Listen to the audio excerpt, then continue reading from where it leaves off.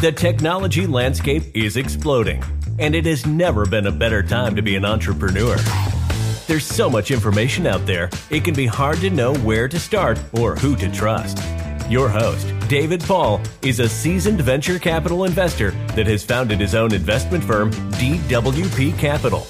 He's a straight shooter that cuts through all the noise to bring you real and authentic conversations with investors, founders, and operators in the startup ecosystem. Join him each week to stay current with today's trends and get smarter about startups and tech investing. Hey, everybody, this is David Paul with the Capital Stack podcast, where we talk about all things startups and technology investing, value creation. Today, I am with Ryan Edwards, the Ryan Edwards of Silicon Valley Bank, managing director, and he's got a little bit of news. Is that my cue? Yeah, that's your cue. Okay. Yeah. Yes, thanks, David. Thanks for having me on here. I appreciate it. It's good to be on the Capital Stack. Yeah, this is a great opportunity to kind of discuss what's kind of next in my life and career and things. You've got a great podcast voice, by the way. Thank you. It's smooth. Yeah. I like it. I have a face for radio, too. You got a face for radio. Exactly. I haven't heard that one before. Yeah. That's so, good. So I've been with Silicon Valley Bank for 13 years, which has been a wonderful time. And now I'm excited to reveal my next venture, which is a new venture debt fund called Prospeq. Prospeq. Mm-hmm. Prospec, right? EQ. Sorry, yes. EQ and .io, right? Is your name. And so I mean, give me the origin story. Give me the Ryan Edwards. You started off as a credit analyst in Comerica. Yeah, really like banking, I guess. Gosh, sort of. I was always interested, honestly, in finance, and that was something that, was something I wanted to kind of do a little bit around. And sexy, right? I don't know why. It's like, why is this fascinating to me? But was interested in companies. I always liked kind of seeing different types of businesses and getting the opportunity to kind of be involved and see what different people were doing in all different kinds of industries.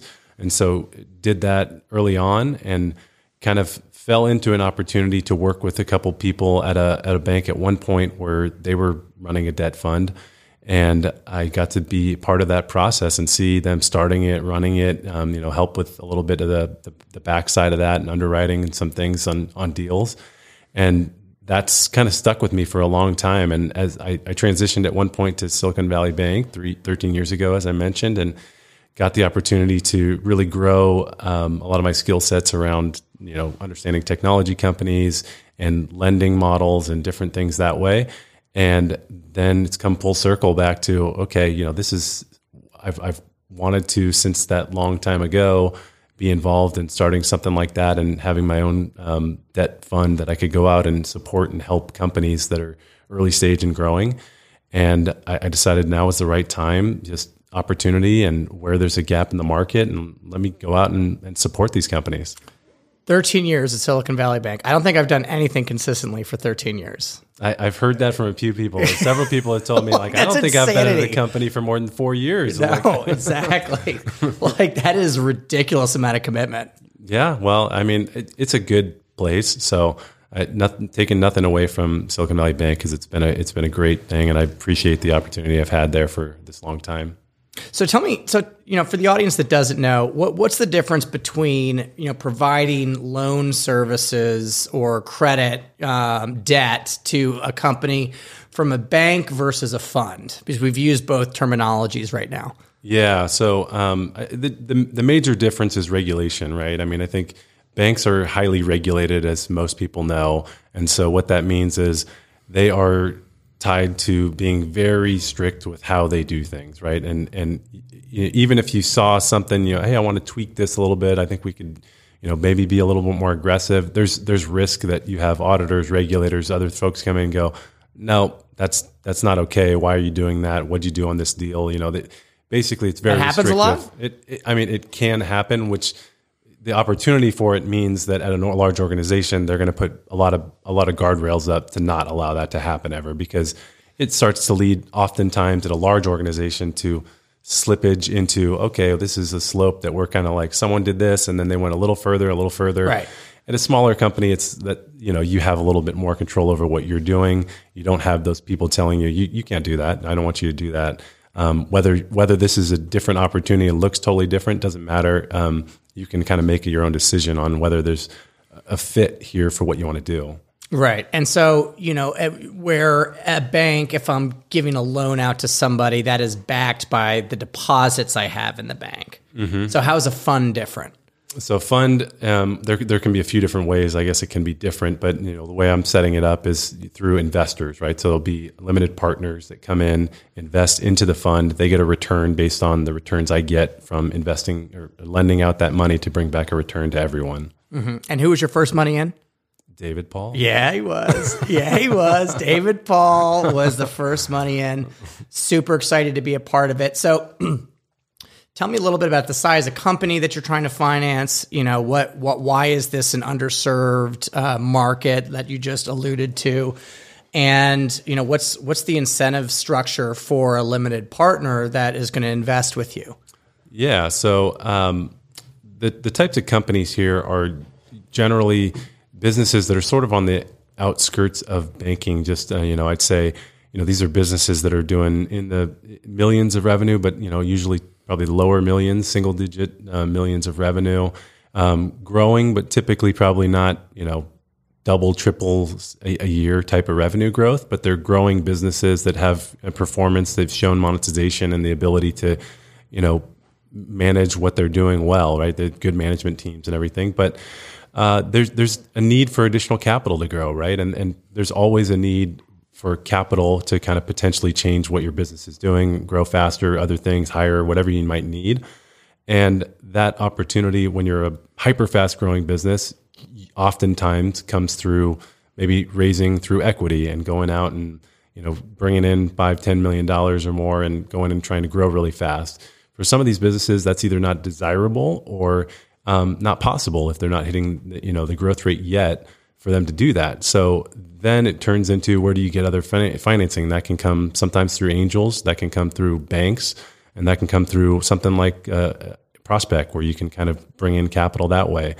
And if you look at the bank way, that can work for a lot of folks if you're willing to remain within those guardrails we talked about, right? Like, are you going to be profitable at all times? Are you going to have full collateral coverage on what we're doing at all times? Personal guarantee, pledge your house oftentimes, all those types of things, which can be restrictive. Or not to mention 6 to 9 months of administration, right, to get it done. I've heard of people taking SBA loans out, but I've never actually seen one done. I think it's just like a unicorn, this mythical beast of an SBA loan, but apparently people get them. I've never seen it. SBA loans get done. And I mean, yes, you're right. It can take time and it can be frustrating sometimes for some of those people, but there's always that option. I think it's really looking across, like you talk about the capital stack. What are the options? That is an option. People should know that. And then, but there also is other options, right? And I think what I'm doing is something that is out there. It's available, for people, but not at a high level, and it's hard for people to find. And I want to make that easier and try to make it a simpler process for someone to be able to get capital to grow their business. And when you're thinking about the cost of capital, if you're a business, you have the equity player, who would be me, somebody who's buying equity. That would be the most expensive because you're giving up your ownership in a possible exit. You have the bank debt, which is probably the cheapest, but the least, I would say, the least risk from a banking perspective, because, they have these incredibly large regulations. They really only loan you the money if you don't need it, right? that's kind of how it goes. And then there's this slice in between, right? And I guess there's another thing, which is, I guess, is like factoring and, AR financing, but, those rates can be pretty predatory. Yeah, I mean, it depends on what you're trying to do. It's also, that comes back to collateral coverage too. Those are very collateral heavy type facilities. So this is a spectrum, right? It's like, what is the need and what am I willing to give up or trade off for, right? I mean, because even lower cost debt, even if you qualify, some people, it's like the restrictions can be tough on some of those, right? Which I might say that's totally fine for my business, and someone else might say, well, I don't want to have someone tell me if I lose money for 1 month out of 12 that I'm in default and they can take all my money back. And so there's things like that you have to understand when you're going into it, that if you're comfortable with what someone's putting in front of you, that's okay. But if you're not, what are the other options you can go out and do? Right. And from an investor perspective, right? Mm-hmm. Because this is a market, the founders have an option of what kind of, financing they want and how expensive it's going to be and the amount of risk that's entailed in it. And then an investor also has the amount of risk, that they want to put out with their money. So from an investor perspective, what is the typical yield that that somebody can get from a vehicle like this? Yeah. So there can be a range there. And so it really depends on a lot of things as far as, what companies are doing and, as there are losses within some of the businesses that you're kind of investing in. But you're generally going to see stuff in the teens for Prospeq. That's the target rate, and there's no guarantees obviously in investing, but that's what the expectation is when you're walking into something like this, is you're providing a return that's above market, right? More than people would get in a, whether it's, the stock market or just bank account investing or, savings accounts, other things you can invest in. You need to be above that, obviously, because there is additional risk in something like this. There is the opportunity for loss at all times if you're taking some sort of investment, but there is a much higher potential for return and regular cash flow for investors, which is why you would want to invest in something like this. Yeah. And so, the risk is higher, but you get compensated really well for the risk. You're not getting yield like this. You don't even get real estate yield like this, even on a secondary. Yeah. Correct. So, kudos to you. I want to dive a little bit deeper into the, last year of your life and the decision to jump into this, because I don't, you touched on, okay, well, I just wanted to start a new venture and I did it. I mean, I'm envisioning you just kind of and I'm not trying to, knock SVB, right? Because they were, a great platform for you, but what was that like taking that leap? I mean, was it Office Space, kind of the same routine going over and over again, or, Yeah, that's an interesting question. I mean, so you definitely, anytime you do something for a while, at least from my perspective, if I'm doing something for a while, I go, okay, how does this evolve, right? How do I continue to grow with what I'm doing? I've been in SVB for a long time, but I've also been in this role in this market for the last 7 years. And, you start to go, okay, so now how do I keep evolving, right? How do I keep growing? I learn about new businesses. I want to kind of understand different, capital options, stuff that you're teaching everyone about. How do I kind of keep growing? And so at a certain point, you start to look at, okay, what else can I be doing? And I looked at that within SVB, where is there opportunities to continue to evolve what I'm doing, to grow my skill set, do all that sort of stuff. And this has always been something that I've wanted to do, as I said. And so I looked back at this and it kept coming up as, well, I'm going to do that at some point, right? And it's I'll do this at some point. I remember years ago you talked about it. You're I kind of want to raise a fund. I'm oh, cool. And then it was just 2 years later, then you do it. So it's it's something that's been on your mind, and then finally you pull the trigger. It took, I had a couple folks I talked to. I had a couple mentors that talked to me and said, why don't you do that? You talk about it, why don't you do it? What's holding you back, right? And then when I think about that, and I really go back to the moment when that kind of stopped, I sort of had that moment of, I don't know why I'm not doing it right now. What is the real reason? I mean, of course, there's a fear aspect, I think, that holds you back sometimes. You have a family, that at SVB, they compensate you well. It's a steady paycheck. There's security in doing safety. What you know, right? You have this safety net, right? And you feel well, I don't want to lose that safety net, right? And I think if I didn't have a supportive wife with that, then I don't think I could have done this either, because I think she was very important in this process of saying, it's okay, basically saying that if you want to go do that, you should do it. And, we're going to be fine. It'll be okay even if things weren't perfectly, or there's, struggles or hurdles you have to get through, it's going to be okay. And I know I can fight through those things and make it work. But also it will be okay in the end, right? I know that that safety net at SVB not be there, but I'll make things work, and I know that I can fight through to figure out how to solve things. Mm-hmm.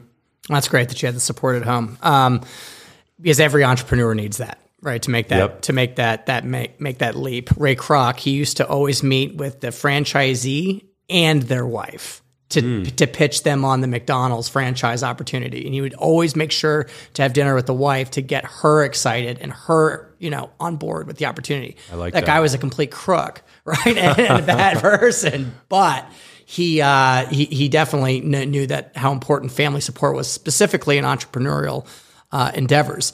So now you're in this classification, which I'm in as well, right? And it's an incredibly, it's definitely a term that we're hearing more and more of, called the emerging manager. Mm-hmm. And so what does that mean for you and the next 6 months of your life? Yeah, I mean, so for me, that means explaining to a lot of people why I have the ability to do what I'm doing, right? I mean, I've been doing this same type of thing for a long time. You got to sell investors. Yeah. So I got to go out to people and say, okay, tell me what you're doing, why you're doing it, why I'm okay with you doing it when you didn't have a fund before this, right? You might have the experience, you have the knowledge, you have all that stuff. And so is that enough? And is that enough for someone to say, yeah, I get it, and I think there is the opportunity there. You've convinced me, right? And I think entrepreneurs do that all the time, right? And same thing when we don't have that term for an emerging entrepreneur, really. It's like first-time founder, I guess, right? Right. And you look at that and go, same thing, right? Is this enough? What they're doing? Can they tell me enough about this business that they're ready to go make this a success? And so that's what's going to be 6 months, a year, I'm sure, of that process of convincing people that I'm capable of doing what I'm doing already. Right. And, there's something that somebody said at a previous podcast, is that you can't hack track record. It's something that has to be earned.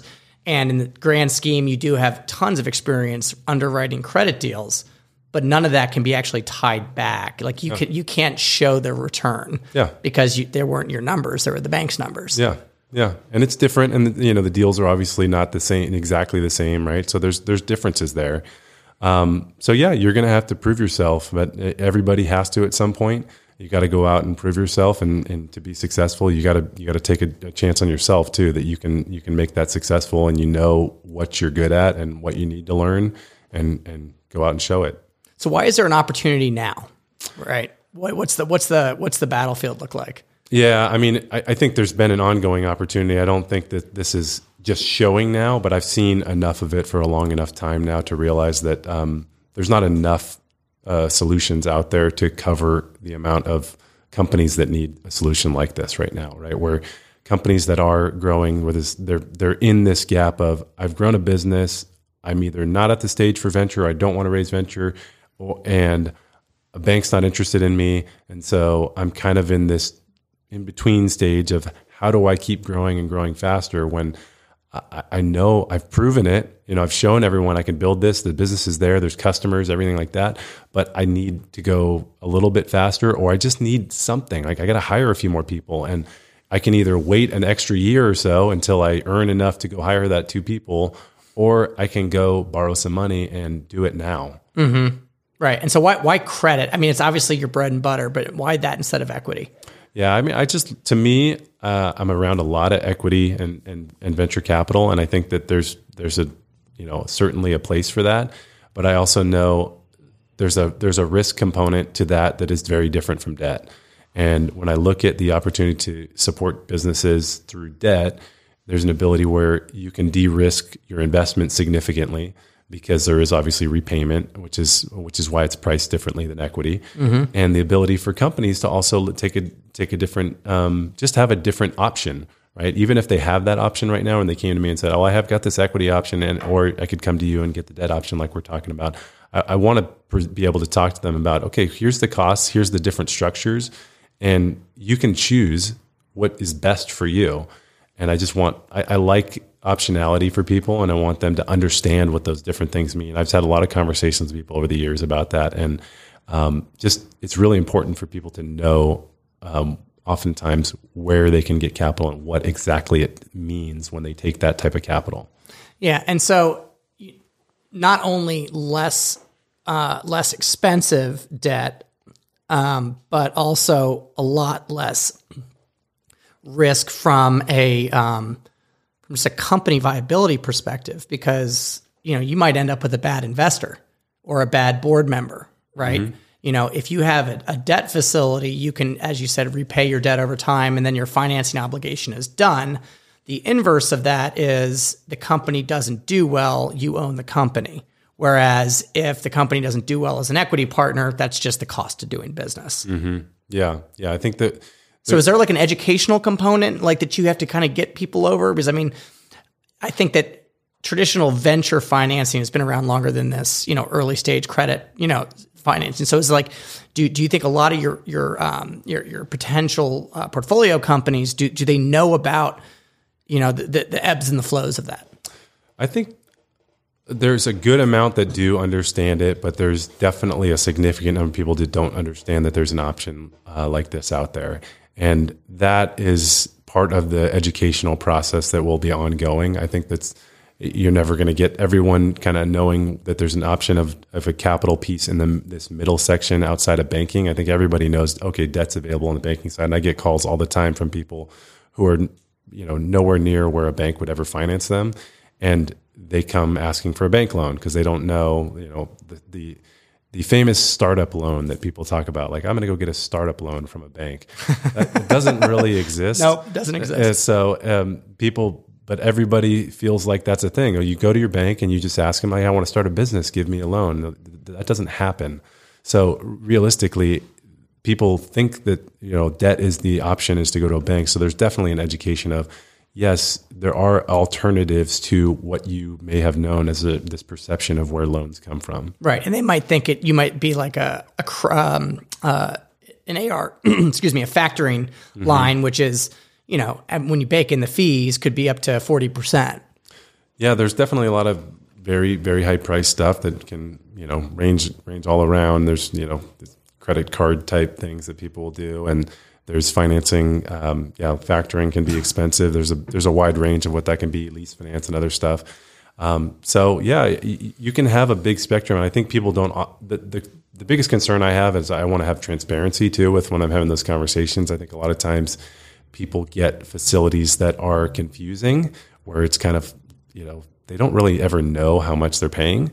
And I've looked at some deals, and when you run the numbers, it's you're paying 35% or 40% or even more on sometimes, and that's fine if you're okay with that. But I feel a lot of times people don't know that that's actually what the cost is. They just go, well, I just needed some money, and they don't realize that's good. A monthly rate, not a yearly rate. They're like monthly, it's 5%, so it's fine, right? Exactly. Okay, and that compounds, right? Yeah. That's it gets pretty expensive pretty quick, but I guess there's a place for everybody. Do you have a partner?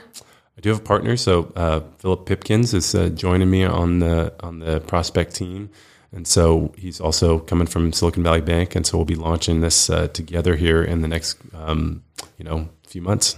Okay, right on. And so Philip is what's he going to do for the organization, and how do you think about the operational flow? I mean, obviously it's a startup; everyone does everything, right? Yeah, but yeah. I mean, how do you think about actually running it and managing yourself? I should say. Yeah, I mean, we, as you mentioned, we both have to be very independent when you have something like this. I mean, Philip and I will be doing all the work, and sometimes that'll be.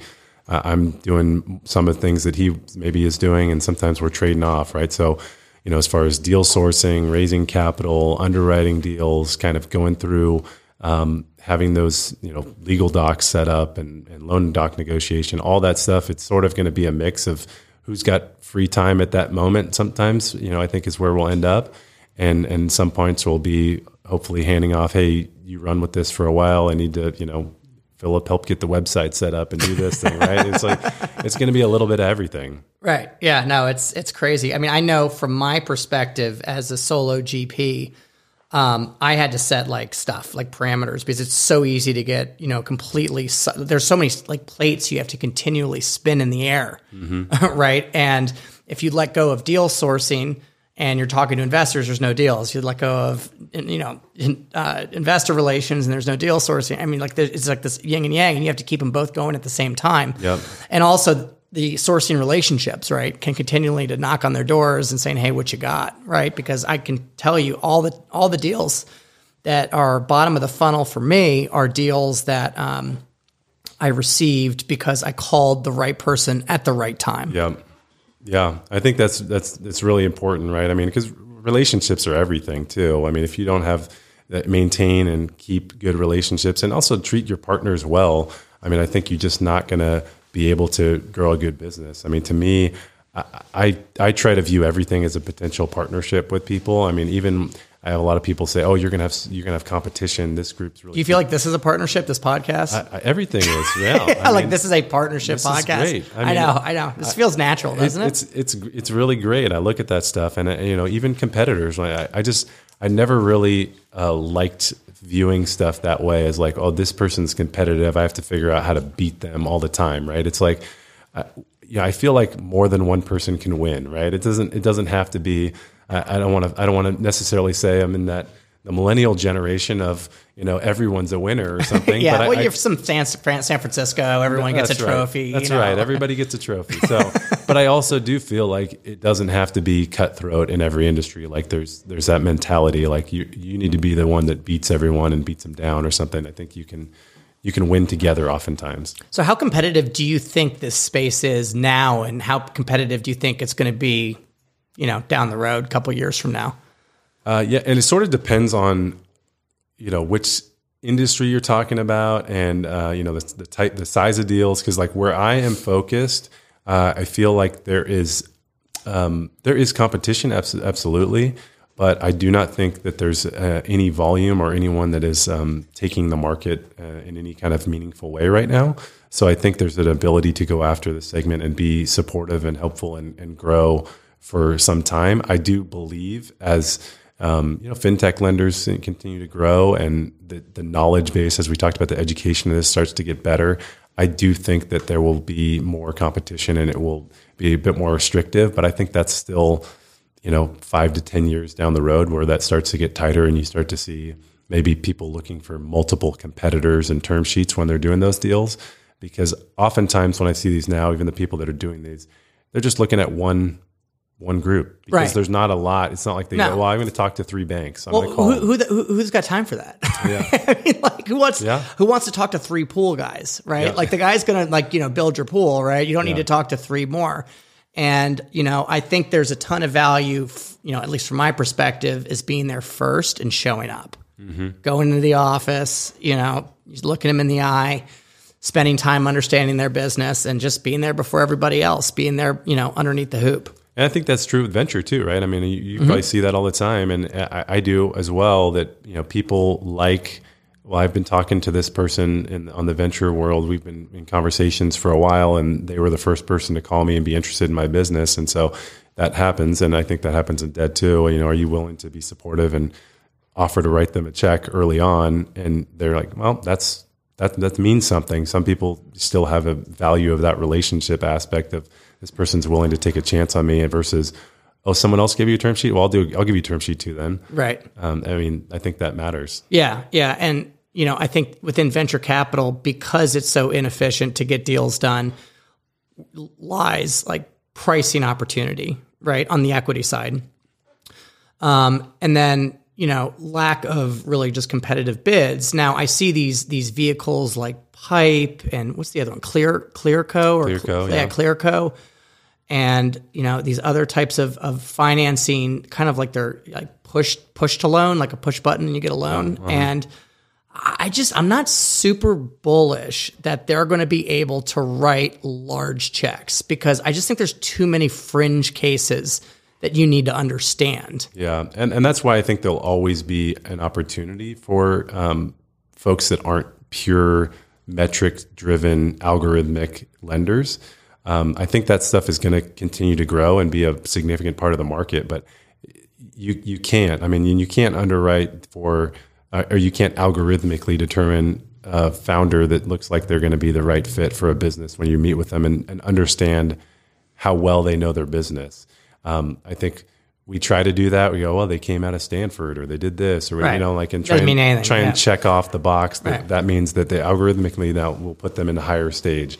I don't like doing that. And I think it also, we look at the bias that's created in life. And I think algorithms also do that same type of thing because we're inventing these algorithms that are also showing the bias that our society has a lot of times. Right. Mm-hmm. And so that's a really good segue into funding biases and kind of the social responsibility, the branding, the message you're putting out there. So do you want to talk a little bit about that? Yeah, I would love to. So, I mean, the name Prospeq is associated. The reason it's set up that way is prosperity and equality, right? I mean, you put those together. That was the name Prospeq. We wanted to focus on a market segment that I think is also underserved, which is minority and female owned, founded businesses. That's going to be a material part of what we want to do. It's not 100% of the deals we'll be doing, but I think just making sure that we're putting as much of that in the top of the funnel as we can to make sure we're looking at more of those deals will make a big difference. And I would love that to be the brand of this business we're trying to build, to really be focused there and supportive of that market that right now is getting, it's something like 4% of venture capital. There's that's another, like I said, there's a gap in just the size of company. And then there's also this gap in, the types of people that are getting funding. Mm-hmm. Yeah, no, absolutely. And so how are you going to source that? Like how do you execute on that? Yeah, I mean, that's going to take some of that is going to be a lot of effort on our side. So Philip and I think making sure that we are doing everything we can to actively approach groups that are investing in that segment. And because I think they're seeing a lot more of those. I mean, it had some of those conversations, whether that's early stage seed funds that are focused in that segment or there's other groups that just have connectivity into some of these underserved markets. We need to make sure, like we talked about with relationships, maintaining those types of relationships that are going to provide top of the funnel deal flow that can hopefully help us provide capital there. Well, I'll give you a little cheat. A hack is that I found that Dallas and Austin is filled with minority founders that are looking for capital. I mean, I get hooked up at the Capital Factory, and I've literally had a pitch last week where I had 2 African American female founders that were back to back, which was awesome. It was super awesome to see because this is a white man's business. I mean, and specifically, it's a white man's business on the financier perspective as well. And you do have an advantage because Philip is an African American guy, and he can speak to that community, and he could probably speak to the investor base. Yeah. I think I know Philip is very passionate about what we're doing and being connected with helping the minority community. And I just feel like it's important that we can make that decision, right? I mean, it doesn't mean we have to make bad investment decisions too for companies, which I think that's some of the things I've heard. I mean, I don't want to say it necessarily like that, but I think you're not a social development, right. You're not like an impact fund that's just trying to lift people up out of impoverished areas. Yeah, so it's not just like that's the default. Like if you check this criteria, and then the loan comes your way, right? I mean, I think it's very important that the quality is the same, right? But you can't get to that point unless you're putting more deals in the top of the funnel that are in that space. Yes. You have to put a deal looks as good as the deals that are around it. They need to have the same qualifications, and that's one of the things I want to make sure we're looking at is that we're comparing and going, this does look the same as the last deal we did, so it doesn't matter who is there, but let's look at that and make sure we're getting it, and then we go, yeah, this looks just like the last deal, and we like that last deal, so it doesn't matter who it is, we should like this deal too. Okay, yeah, no, I like that. And then how are you going to get to your investment decision? Yeah, so we're going to have Philip and I obviously be looking at every deal, making a decision, and we're going to have an outside third party come in who will also be involved to make sure that we have a kind of a third voice in there, Smart. So that it's not just kind of getting, we're just talking all the time and saying that we like stuff together. You know, we want to make sure that there's outside opinion. Right, exactly. Because especially, you know, these founders, they're pretty charismatic, man. You know, it's hard. It's funny. My associate, Marcella, you know, she's like, oh my God, I like this founder so much. I'm like, yeah, no shit, you like them. And they're fucking, you know, they're like sales guys. Everyone likes the sales guy. I've been sold many times by founders going in and walking out of a meeting, and I have to talk myself down. Yeah. I'm like, this is amazing. This is going to change the world. Dude, my God. Yeah. Like I would say probably 85 to 90% of pitches I hear, like in my head, I'm like, yeah, I'm going to fund this company, you know? And then I kind of back my way out of it. Right. And you're like, okay, wait a minute. Hold on. Like really, what am I looking at here? Mm-hmm. That's one of the nice things I think about the debt side for me is that I can get into the numbers really deep and, you know, so I can get the charismatic excitement and then come back and go, okay, this doesn't make sense where things are, or there's a lot of questions here. And then I can get into the logical side of going, okay, now I've got this and this and this, and I need all these answered, or it's not, or it doesn't check enough for me. And that can pull me back really fast into, okay, is this really the right fit or not? Right. Prosperity, equality, you know, really trying to level the playing fields. You're also a vegan, right? So like, what did you just have really good parents? Like, I don't like why are you such a good person? I don't know. I did. I mean, I liked my parents. Yes, they were good to me. My mom was a teacher. My dad was in sales for a long time, and you know, they definitely helped support me and let me be independent in what I needed to do in my life. And I think I've grown a lot just over time too. It's just been allowing perspectives to come in to change me, who I am a little bit too. I mean, I think there's just, you know, both my parents have passed away now. And I've kind of been able to see my life evolve too, of like, okay, life doesn't just, you know, go on forever. And then there's things in your life that if you want to do them, you should be doing those types of things and make yourself and other people bring people up. Because I definitely understand that if other people are successful around you, it's better, right? So I would much rather, you know, not be the top of something and be able to be like doing well and bringing everyone up around me. That's a success to me more than like I'm on the top of the stack. You got to beat everybody, right? Mm-hmm. Yeah, I mean that's awesome. I mean, I totally relate to the mortality, you know, feeling. Mm-hmm. Like I remember when my father passed away, feeling the mortality. And then the second big, like, you know, kick to the stomach was when I had kids, and I realized you know, I'm going to die soon. So, you watch them get all, your kids are younger than mine, but I mean, I watch my kids get older, and, you know, my daughter's almost in high school now. And I see, I mean, that ages you, right? Cause you go, well, I must be older. Yeah. they're that old now, then I must be older. And right. so even when you don't have kids, you kind of don't recognize that as much. You're older, and it's like, but it doesn't matter. Yeah. Yeah, no, exactly. Yeah. You definitely grow a little bit older. So tell me, what was curiosity? When was the jump into being a vegan? That's kind of been over the last year or so where I've been more of that. I've been vegetarian though for probably 8 or 9 years now. So the vegan side was more recent, where I've been trying to be as much as I can kind of on that side.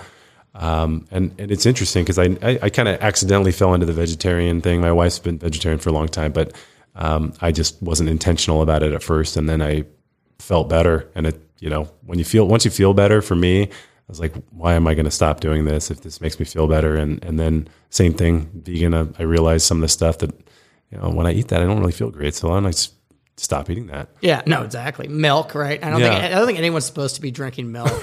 You know what I mean? There's no one I talk who's like, oh, I have a big glass of milk and I feel great. Yeah, exactly. Like, I get amazing. all bloated and farty after I drink milk. All right, so you are ready to get going. Mm-hmm. You gave your notice. Mm-hmm. You have some loose ends to tie up at Silicon Valley Bank.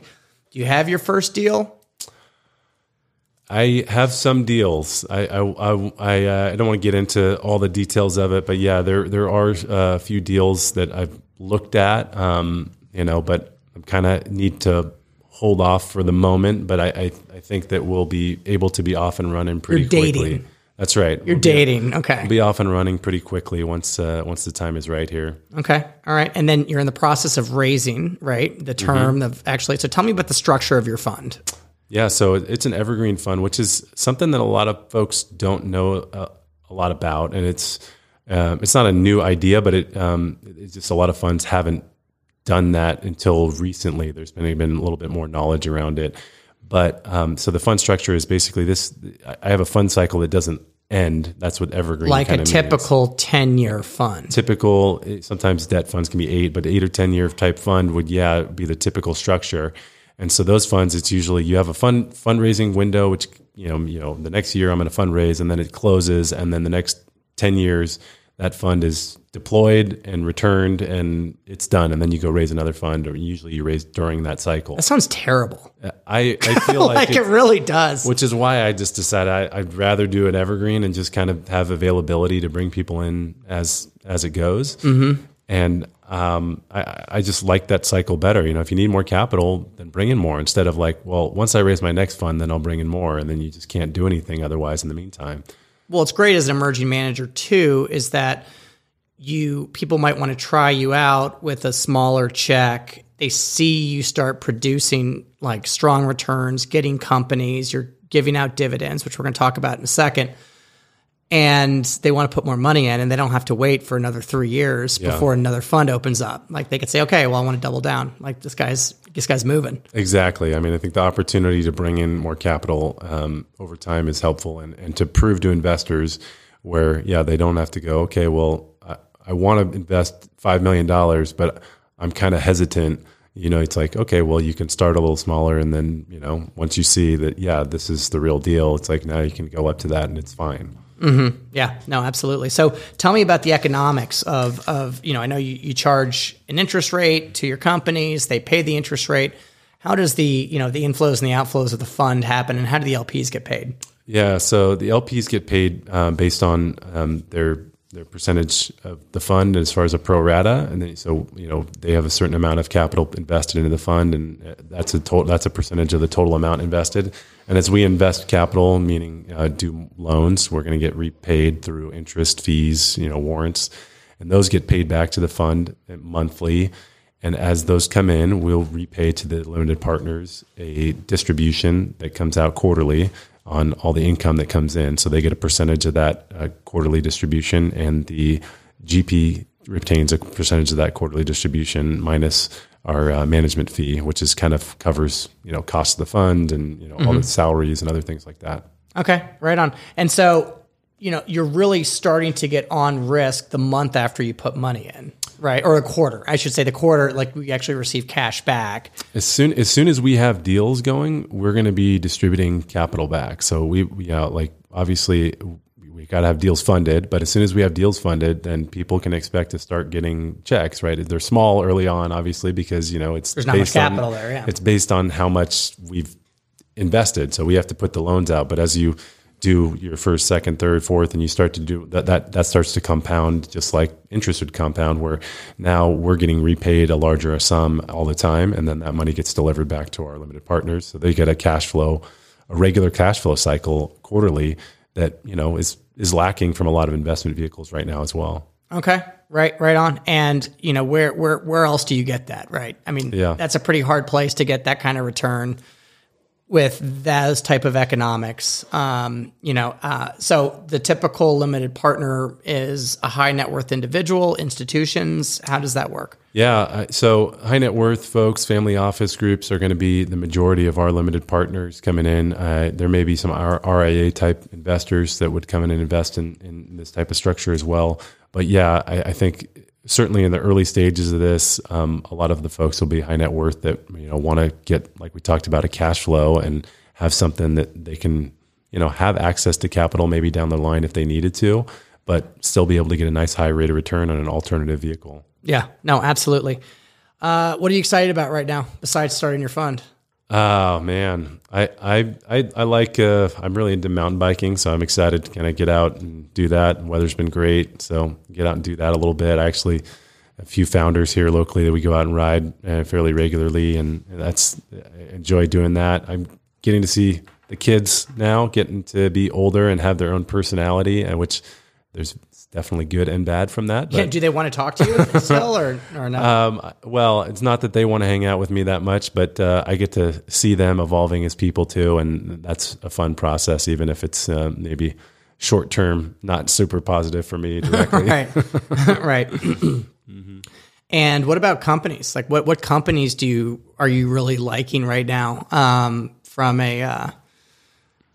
like just an excitement opportunity perspective. Yeah. I mean, there's definitely been, as I looked in Arizona, it's just some really fun, great companies. I like Quick a lot. It's one of those companies that just... You do love Quick. I do. I love Quick. You do. I mean, you were on Jamie, the CEO, so fast last night. You came in. Mm-hmm. He's got a guy crush on him. No, I mean, I just think that there's the opportunity to be a large business is great. I think, Train Yule's doing an amazing job, and I'd like to see Chris doing what he's doing, and the way he's kind of maintaining on the social media presence and kind of, having a brand out there is really exciting. So, I see some of those guys that I'm impressed also with the way when people are putting themselves out there to support other people. And I see folks like that. It's not just their companies a lot of times, but how they're willing to kind of just be an advocate and a support for others. Right. I mean, like I said, bringing others up with them. Well, that's why I say with Jamie or Chris and stuff, where they're out in the market, willing to be some sort of a mentor and talk with other people and give guidance, give advice. Say, this is what I did, this is where I failed, this is where I did really well, and I'll spend some time and talk to you about that and give you that path so that you can be successful too. Versus, I don't want to give anything away, and I'm just going to keep it all myself because I want to be the most successful and prove it. And I like that people have that. I think there's a lot of people like that here in Arizona that are just want to help others and be part of a community. And I just love that. It is a great community. People really do, from the operator perspective, they really do support each other in a meaningful way because, I could understand it's a pretty lonely environment. So you named off a bunch of Arizona companies. Mm-hmm. So is that your area, right? Your quote unquote area. When you were at Silicon Valley Bank was what? Nevada, Arizona, New Mexico? Yep. And so what about some of these other markets? Yeah. I mean, those are the markets that I've been supporting. You're talking about the other market like Nevada and New Mexico. So I'd say most of the other companies that I work with are in kind of New Mexico based. Oddly enough, Las Vegas has been fairly light on the capital and the startup front, which I think is starting to evolve a little bit more, and I've been trying to kind of get involved with what's going on there. But it's been a slower transition than I would think for kind of the size of the city that it is there. Yeah. Well, what is the main? I mean, is it just a lot of just tourism? I'm thinking of Las Vegas. I mean, clearly that's a big state. It's a hospitality type city, right? I mean, that's what drives it. People come there for tourism, and so capital that's coming in there is investing in that. So they haven't had. Tony Hsieh spent some time trying to put capital in and grow kind of a tech scene and build out their downtown, which they did a good job of actually at least on the real estate and kind of revitalizing that. But it lacks a little bit more on the company side for the growth. But hopefully they're starting to see a little bit more trajectory now. Nice. So when do you have outlined your first close and your first deal being deployed? So first close will be likely by the start of June, and they'll hopefully we'll have a deal in that next month or so after that. That's the goal. Right when it gets to be like super hot. That's right. Nice. That's right. Are you going to be traveling a lot? I will be traveling as we have deals, right? So if the deals we're going to do will be anywhere in the country, so it not necessarily in this region only. So we'll be traveling as we're closing on deals to make sure we go out and visit and kind of do some of the due diligence on the business in person. So you have some relationships that will feed you opportunities. What other sourcing mechanisms are you looking at? There are some online type sourcing options, which Timia is really online. Do you know Timia Capital? I think it's TIMA or TIMIA. They're all over LinkedIn. Yeah. They're more on LinkedIn than I am on LinkedIn. And I'm on LinkedIn a lot. Yes, you are. You just scroll through your LinkedIn, you just see my face just constantly. It's like every other post, basically. Yeah, I mean, obviously having some social media is important. And there are some, lead gen type sites. I don't personally like that as much, but I know, it's an opportunity to kind of, an alternative sourcing opportunity as well.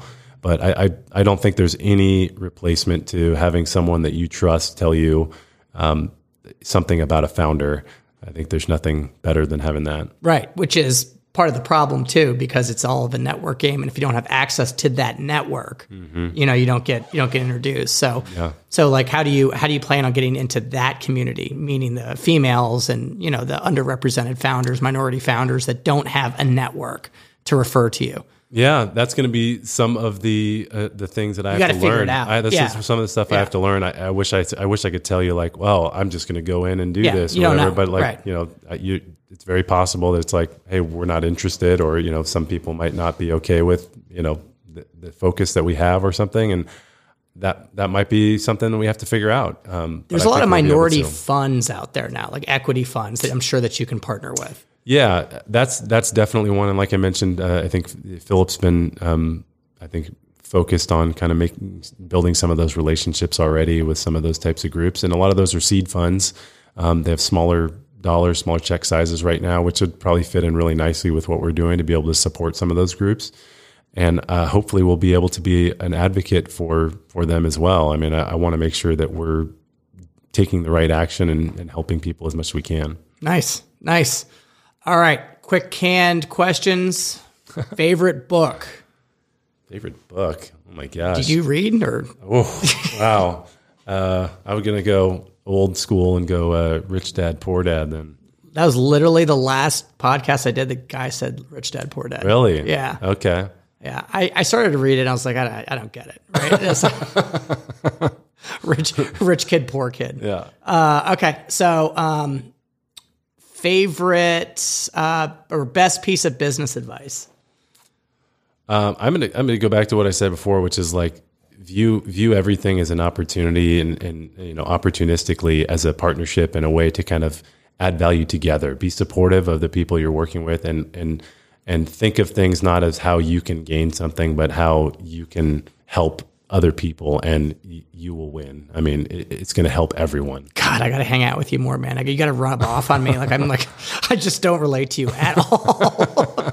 I'm like a scorpion. I can't help myself. It's the nature of the beast. I'm just wired differently.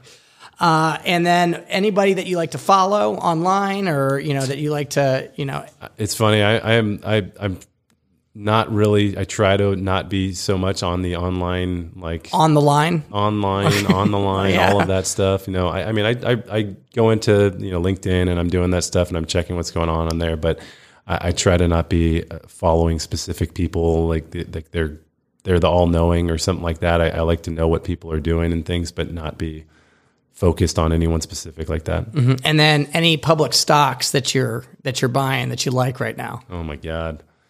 I'm not a huge stock person. I do trade a little bit. Dude, you're doing covered calls, man. Come on. I've done a few of that here. You're like a dabble. You're like doing pretty advanced trading strategies. Well, honestly, the Nordstrom I've done a little bit lately, which is an odd one because I typically like tech stuff, and so I'm usually looking at tech stocks and things. But I was doing some trading and options on that, over the last few months, and it's been a good one for the strategy that I use on there. Yeah. Mm-hmm. I feel like I need to dig a lot deeper because I have a big piece in public equities, and I just don't follow it right. That I should, and I just think that there's a lot to learn there, but there's just so much information. It's hard to be really in tune what's going on in the private markets and the public markets. Mm-hmm. What about the debt market? Is there any type of repository of information that you can follow? Associations? I mean, there's definitely public debt funds that you can do, larger ones, right, where you can invest in those. Some of those ones are restricted, again, where it's kind of like you have to kind of get in through a broker who buys in, and so there's sort of an additional cost. It's not as available to it, although you can do some debt funds like the Trinity here locally or WTI and others ones like that, or you can buy just public stock of them and they give, some distributions and stuff. So there's other ways you can kind of follow what's going on by looking at those public companies. Cool. Awesome. Thank you so much, Ryan. You are listening to the Capital Stack. If you liked what you heard here today, we do a podcast that gets dropped every Tuesday. We talk to the best investors, operators, and founders in the startup technology ecosystem. If you like what you heard, please follow, write a review. You can even say I suck. I welcome it. And that's it. See you all next week. Bye-bye. Thanks, David. Thank you for tuning in to the Capital Stack podcast. Make sure to share this with someone you know that can benefit from this content. Remember to support this show by rating, reviewing, and subscribing. David Paul is the founder and general partner at DWP Capital. All opinions expressed by David and podcast guests are solely their own opinions and do not reflect the opinions of DWP Capital. This podcast is for informational purposes only and should not be relied upon for decisions. David and guests may maintain positions in the securities discussed on this podcast.